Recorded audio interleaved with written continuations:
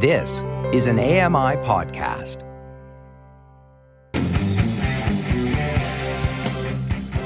Welcome to the Triple Vision Podcast, your window into the past, present, and future of blindness in Canada. This podcast has been made possible by a generous contribution from T-Base Communications and the support of the Alliance for Equality of Blind Canadians. The mission of Triple Vision is to gather and document previously untold Canadian blindness narratives, one lived experience at a time, and to make our history accessible and universally known. Welcome to Triple Vision. My name is David Best, and with me is Hannah Levitt. Hi, Hannah. Hi, David. How are you doing today? I'm great. In our last episode of 2021, we held a roundtable discussion with members of our Pandora Advisory Committee to answer the question, what is wrong with the narrative of blindness in Canada? And if you have not heard that episode, I encourage you to go back and listen to it, as now we want to dive into that theme a little bit more and talk about the print narrative, because the written word is an important tool in human communications. The day of releasing this podcast, January 4, we are celebrating the birth of Louis Braille, who was born in 1809. In 1824, as a young teenager, Louis invented the system of raised dots as a standard for reading, which became known as Braille. At about 1436, we know that Johannes Gutenberg invented the printing press. So the written Braille language did not appear until almost 400 years after the invention of the printing press. And it wasn't till the late 1900s did we get an automated process for producing books in Braille. Over the next 3 episodes, we want to explore this theme of the printed word a little bit more. And we'll start by looking at the history of library services for print-disabled people. So we'll be asking the question, when it comes to library services, do blind people in Canada get the same level of library service access as their sighted peers? To start us off on this journey, we have Jane Beaumont with us today, who is the CNIB archivist and past chair of the National Board of Directors. Jane is an experienced librarian and archivist working several years in the nonprofit management industry. Jane led a project where she and her colleagues documented the CNIB library services, and it was launched in 2018 to celebrate the 100th birthday of the CNIB. This is a special online exhibit, and you can see that material if you go to the World Wide Web at www.thatallmayread.ca. So, Jane, can you take us back to the early days, even before the CNIB library, and tell us a little bit about a fellow named Bert Robinson, who started the very first free library for the blind and who was blind himself? Sure. When we started talking about the centenary for CNIB in 2018, I was amazed to find that the library had existed long before CNIB, and that also that CNIB had a treasure trove of archives and artifacts dating back over 100 years. And so it all began with Bert Robinson, and he was the first blind graduate of a Canadian university. And while he was in university, his father transcribed his study materials for him. And after he graduated, he realized there was a demand for books. There were very few books available. And in 1906, Bert called a meeting at his father's house in Markham, and the Canadian Free Library for the Blind was born. And it actually received a grant from the Ontario government of $200 to help them get started. And from what we can tell, there were 75 titles which were mostly Bert's personal collection, and they were in New York Point, which was a raised type, not unlike Braille, but one of the competitors to Braille. And there were 26 members of the library at the start. And Bert was quite an interesting and remarkable person, I believe. And he was also on the school board. And he went one day to meet a new teacher at the local school called Marion. And they quite quickly became engaged. So he was obviously very taken with her. And he persuaded her to quit her job and join him in running the library. And she was sighted, so she also used to read books to Bert so he could transcribe and print them.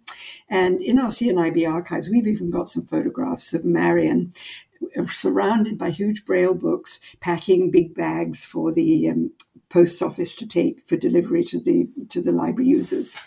So was there anyone else involved, or was that a pretty solo effort on Bert's part? It was a solo effort at the start with Marion, but he had a board right from the beginning. So he had a few blind users of the library who constituted his board. And the saddest part of this story is that Bert died in 1908.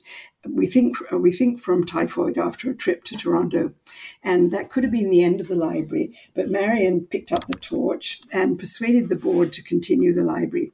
She said she would manage the library if they would raise money to pay her salary and maintain the collection. And in 1911, they actually moved the library to the western branch of the Toronto Public Library. But money was always a problem. And the board really weren't raising enough money to pay Marion a living wage. And she had a child as well, so it mattered. And things came to a head in about 1913. Over the business of paying her a living wage. And she resigned. She had to go. She went to work at the Toronto Public Library because she just needed to have a decent job. And Sherman Swift, who was a blind member of the library board, took over. And it's quite interesting that she was being paid about, I think, $500 a year. He was immediately paid around $1,000 a year. And 50 years later, she gave a speech in which she said for the rest of her life, she was an advocate of equal pay for equal work, and probably an early feminist. But Sherman Swift stayed with the library. He stayed actually for more than 30 years until he died. And to me, he's a hero because he was a huge influence in the provision of Braille and the provision of library services to people with vision loss. So time went by and the library started to circulate more than books. It was providing Braille paper, Braille stylus, slates, playing cards. And for some, it was a lifeline. It was a huge lifeline to people who lived in remote areas.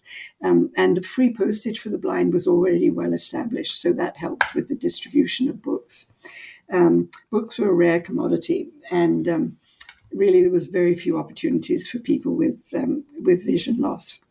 The Canadian Free Library for the Blind was that seed that grew into the CNIB, which was founded in 1918.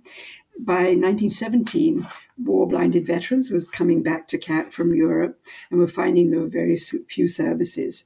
And adding to that the Halifax explosion, which suddenly increased the urgency to find solutions and it was a huge thing in raising public awareness for the plight of the blind.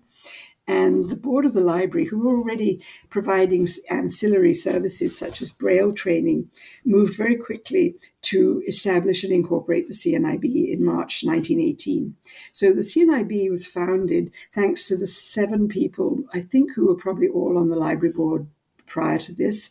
3 of them were blinded, and 2 of them were blinded by other means.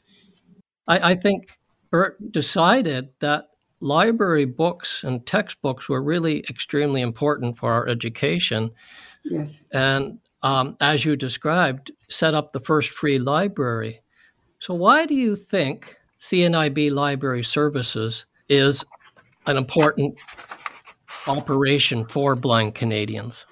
Well, the library was amalgamated into the new CNIB in 1919, and ever since it's led the way internationally and in Canada in advocating for the right to read, equal access to information, and the development of library services for the blind. And when you say, why was it so important? I guess I'm a librarian, and to me, libraries are important to everybody. And for people who are blind or partially sighted, it was the only source in Canada, other than a few educational ones. So for 100 years, CNIB as a charity provided library services that were available to others through publicly funded libraries. So the CNIB library was important in the same way that public libraries are important to the rest of the population. The important part of this is that it was a charity that was providing library service, and the rest of us I'm sighted, the rest of us were receiving our library services from publicly funded organizations. So it's worth me going on and talking a little bit about some of the barriers, and only a small fraction of published material is available in alternate formats, and that includes Braille and audio primarily in the early days. But one of the barriers to creating more alternate format material has been copyright. Rights holders use copyright to protect their intellectual property from unauthorized reproduction. So the CNIB library had to obtain permission from publishers for every title they wanted to produce. And with their limited resources, it wasn't very many titles compared with the mass of printed material available to the rest of us. So in 1997, following a decade of lobbying by advocates that included the former CNIB president, Jim Saunders, the Canadian government amended the Copyright Act to provide exceptions which permitted the production of an alternate format version for people with print disabilities, while at the same time protecting the rights of publishers. And I think it's important to remind everyone that print disability is not just inability to see the print, but maybe to hold a book if you were physically disabled, or had dyslexia, which isn't considered another print disability. So this Copyright Act is very, very important to broader than the vision loss community. So further revisions have broadened the types of materials so that now everything that a person with a print disability needs can be provided as an alternate format. So that greatly increased CNIB's ability and saved a lot of time and money. The CNIB has provided library services for many, many years, but at some point they decided to get out of the library service and it was transferred to the public system. When did that happen, and why did the CNIB make that decision? So we're now getting to the late 1990s, which is actually where I began to get involved in the whole process and with CNIB Library as a volunteer. So if you can imagine by the end of the 1990s, for many, many, many years, the people with vision loss had certain anger over the fact that they had to go to a charity to get public library services, while the sighted community goes to a publicly funded, widely available public library. So this led eventually to a very concerted advocacy effort with the public library communities and all levels of government. And at the same time, CNIB, this was just not a sustainable service for CNIB. By the turn of the century, it was costing CNIB more than $10 million to provide library services, create the titles, distribute them, etc. And that just wasn't sustainable, and it wasn't right. And in spite of that, less than 3% of published titles were probably available in alternate format. So something had to be done. And at the same time, the cost and the convergence of emerging technologies helped to drive that decision and make it easier, because the advances in the tools for creation of new titles, audio, text-to-speech, Braille, and also the advances in tools for storage and delivery of digital versions were actually making it easier for CNIB, but at the same time, they were not going to be able to keep up with the technology and the cost of that technology. So that was really the driver for CNIB getting out of the library business, coupled with, as I've said before, that a charity should not be providing a service that the rest of the community gets from public funds. So it took a while. It took from the late 1990s until around 2014, and a huge amount of advocacy and meeting with government officials and talking with provincial and public library management brought us to the point where CNIB produced a plan called Reading Reimagined, and at the same time was digitizing the existing collection. So today, thanks to the large public libraries and the provincial libraries, we have what's called CELA, the Centre for Equitable Library Access, and that's owned, funded, and operated by a consortium of the large libraries and the provinces. So they distribute alternate format books. They manage national licenses for online services such as Bookshare, and for licenses for ebooks and newspapers and magazines. So it's important to understand that CELA is independent, has its own board, and is owned by the library community. It's not owned by CNIB, but CNIB is the beneficiary in being a contractor to them. So the work that used to be done with CNIB's charitable dollars and is now paid for by CELA, and CNIB is a contractor to CELA. Does that make sense? Yes, that's a great explanation, actually. Yes. Okay.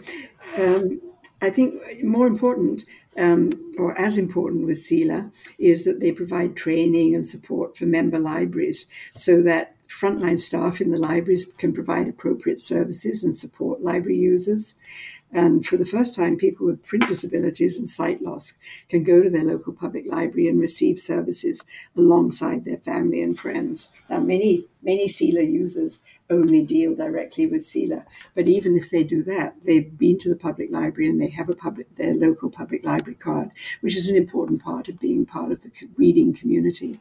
I think it's worth mentioning, so internationally, after CELA, in 2016, Canada signed an international treaty known as the Marrakesh Treaty, and that facilitates cross-border sharing of alternate format books and is reducing duplication and again broadening the amount of titles that are available.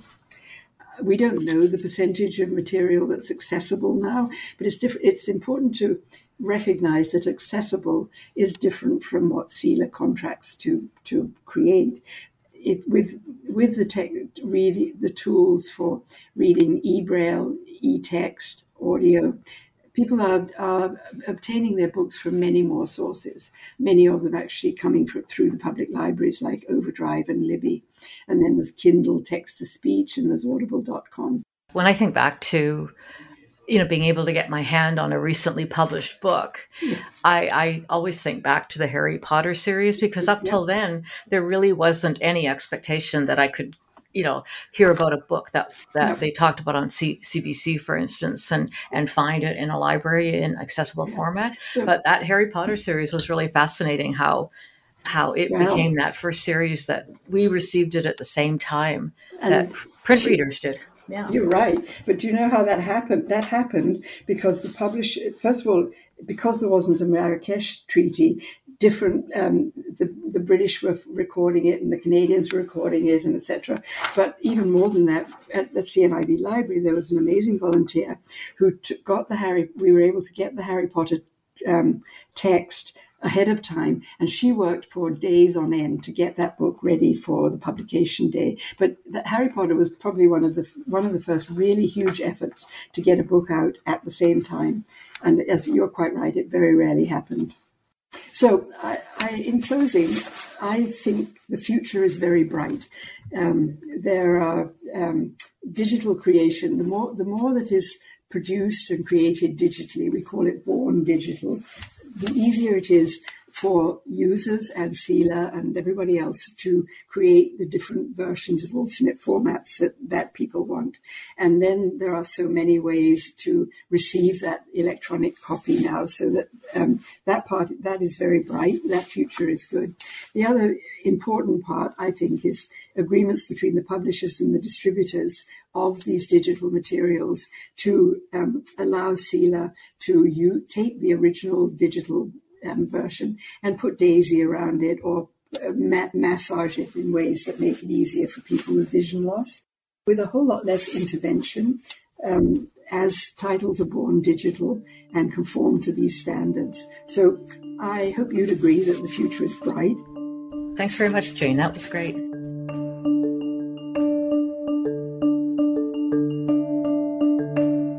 I would like to welcome Albert Rule back to Triple Vision.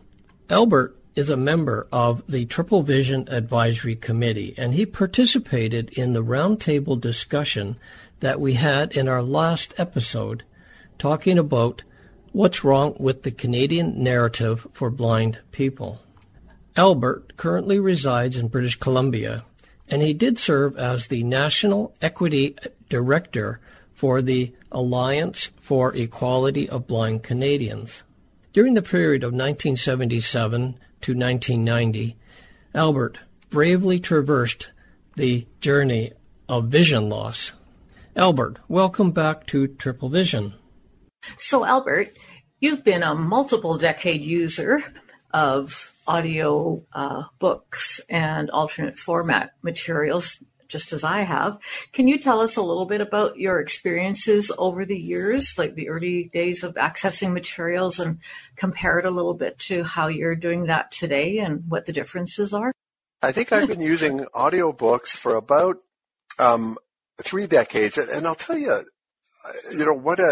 what a refreshing change it is to have it all digital now. Because back, I never did use the reel-to-reel as some of our blind and visually impaired compatriots have used, but I started in, and I also never used the LP. So I came in during the cassette era, and so did college with talking textbooks with these big gray boxes full of cassette tapes. And, I remember going to the public library and going through, sitting down with a large print catalog of all their audiobooks that were available, and then ordering up a bunch of books and having to haul this big stack of big plastic cases home. And, you get partway through a book and one tape would be ruined. And it just, what a nightmare they all were, the old cassettes. But thank God they were available, because I certainly learned early in my vision loss journey to really appreciate audiobooks.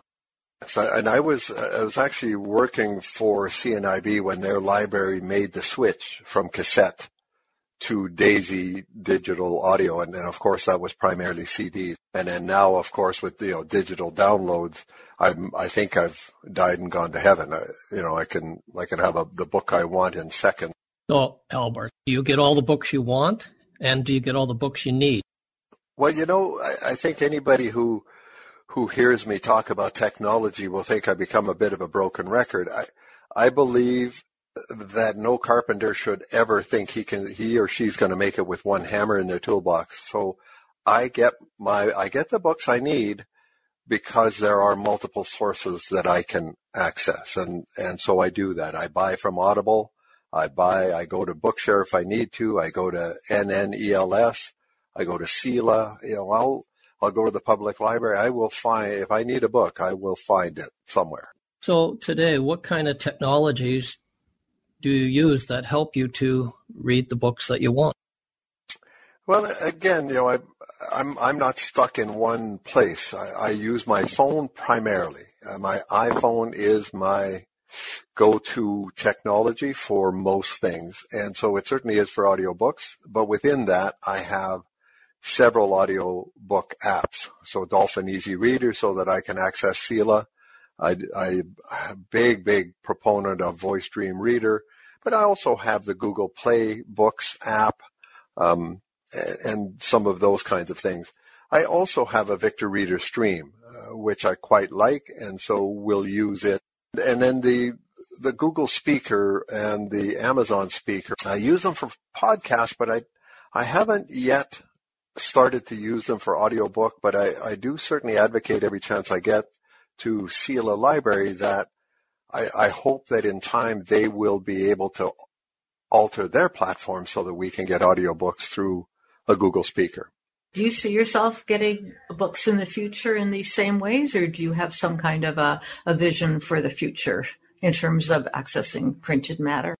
Well, I can assure you that they will never implant anything under my skin so that it'll just automatically download into my brain. I don't think I don't have enough leftover gray matter that I can afford to lose. So for me, I'm 66 years old. Over the next 20 years, good heavens, I have no idea what it's going to look like 20 years from now. But I can certainly, I certainly will be one who will move with whatever shows up as long as it's accessible and available.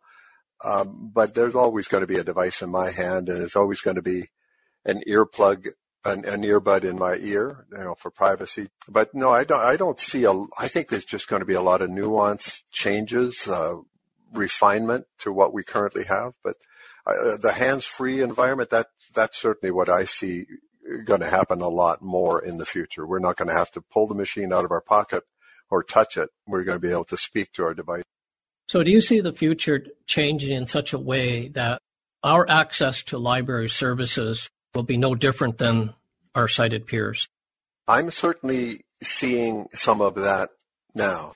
Even though I don't love everything about the CELA Library and the fact that a charity owns all of that material, so I don't like that, but I love that it's been channeled out to the public libraries. I love that I can go down and sit in the room with a librarian, and we can talk about what's available and what can I access and how can I access it. In fact, if I get a new, if anybody out there gets a new DAISY player and they're not sure how to use it, they can go down to their local library. And so that accessible library services has been pushed out to public libraries. For me is an absolute, that's the way it ought to be. It should have always been this way.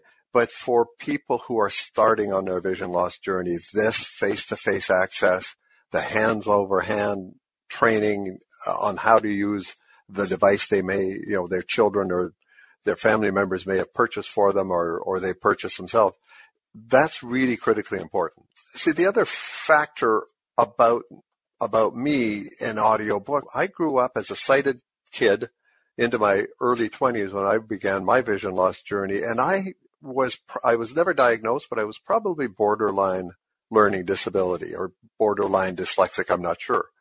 My reading and comprehension skills were awful as a sighted kid. I had to have absolute quiet. I had to reread the paragraph 2 or 3 times to really catch it all. And so I think even from my early life, I was always an audible learner anyway. So when I went blind, it was almost like, oh, thank goodness I don't have to read print anymore. And I really, really glomped on to audiobooks. So for me, this was such an easy transition because it made sense in the way my body works. But, the whole audiobook thing, you guys, I did a piece for the CCB during White Cane Week earlier this year in February of 2021. I had done some research on the history of audiobooks, and it was fascinating for me to see that really this is just full circle. We've come back to the way humankind was before the Gutenberg press. Right. Right? We're back to storytelling, right? That's right. We're back to storytelling, oral traditions. That's part of our DNA. That hasn't evolved out of us yet. So, to know that, okay, we've just come back to where we were, the Gutenberg press and all those printed books were an interesting period of time, but, we're not stuck with that unless, you want to use Braille to access a lot of material. You can still go back to that sort of printed word under your finger instead of through your eyes. Library services are important for all sectors and all levels of education, and audiobooks are a great source of information. However, what do you think about library services that are offering books in skill trades, mathematics, or even some kind of material that cannot be expressed through audio? Yeah, that certainly poses a difference there, doesn't it? And the school system, both K-12 and post-secondary, that's always a challenge, is the publishers getting that book in an accessible and usable format for mathematics. We have far too many people shortchange themselves and don't go into professions they might do really well at because of lack of access. And that certainly to me is an area where we definitely need more improvement, more access. And, I just wish that the laws of the land would force the publishers to absolutely make their material accessible and available. I just think it's access to information is a basic right, and I would love for us to do more advocacy in that area. I invite you to join us on our next episode, Part 2, where we will take a closer look at the public mandate for accessible library services. Triple Vision is made possible by the generous support of T-Base Communications and the Alliance for Equality of Blind Canadians. Triple Vision is produced in collaboration with Accessible Media Inc., AMI Audio. Sam Robinson is the technical producer, and Andy Frank is the manager of AMI Audio. And finally, I would like to thank you for joining us on this journey. If you would like to reach out to the Triple Vision team with questions or comments, you can reach us by email at triplevision21@gmail.com or reach us on Twitter at triplevision21.